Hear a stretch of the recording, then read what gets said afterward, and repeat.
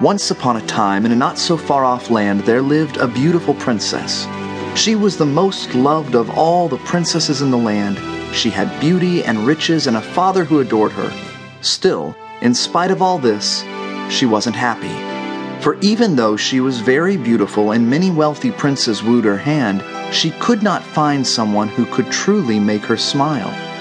All the princes and all the kings and all the land came to court the princess for her money and her beauty, but not one of them truly loved her.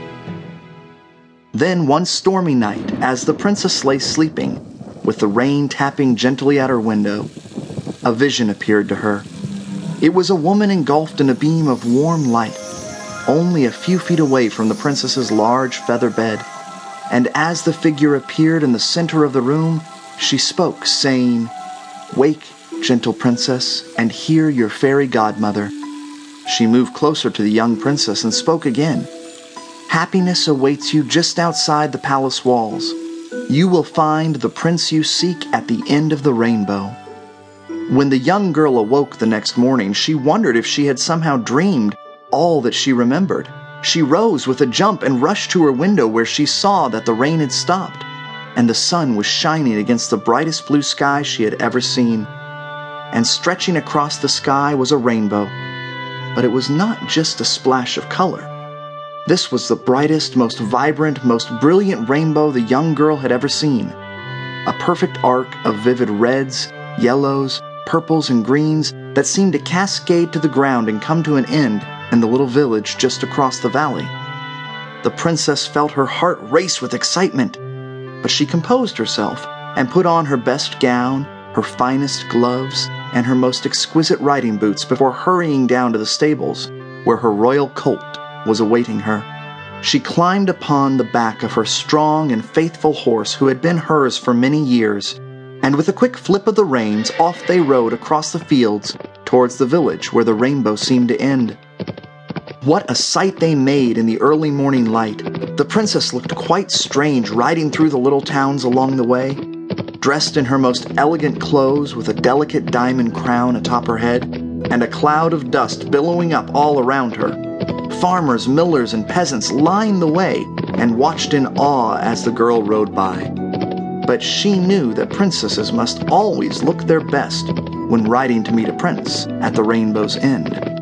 The girl traveled for many hours, but the warm sun on her face and the flowers that seemed to fly by as she raced through the fields made her forget to think about the hours that were passing.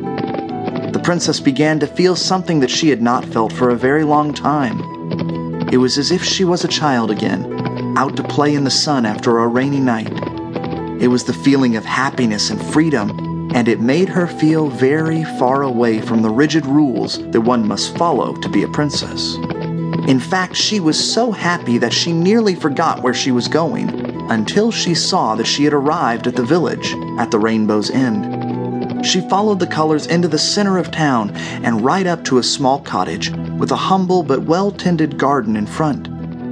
As her horse slowed, the princess brushed the dust from her once spotless gown and placed upon her face her most attractive smile.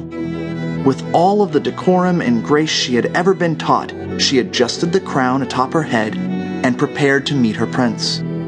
However, when she looked around, no one was there except a poor peasant boy working in the garden. Disappointed and upset, the girl's smile faded, and she removed the crown from atop her head and began to approach the pauper boy who was hard at work among the flowers, now full in bloom. As she walked near to him, he stood up, but he did not bow, for he was unaware that she was a princess.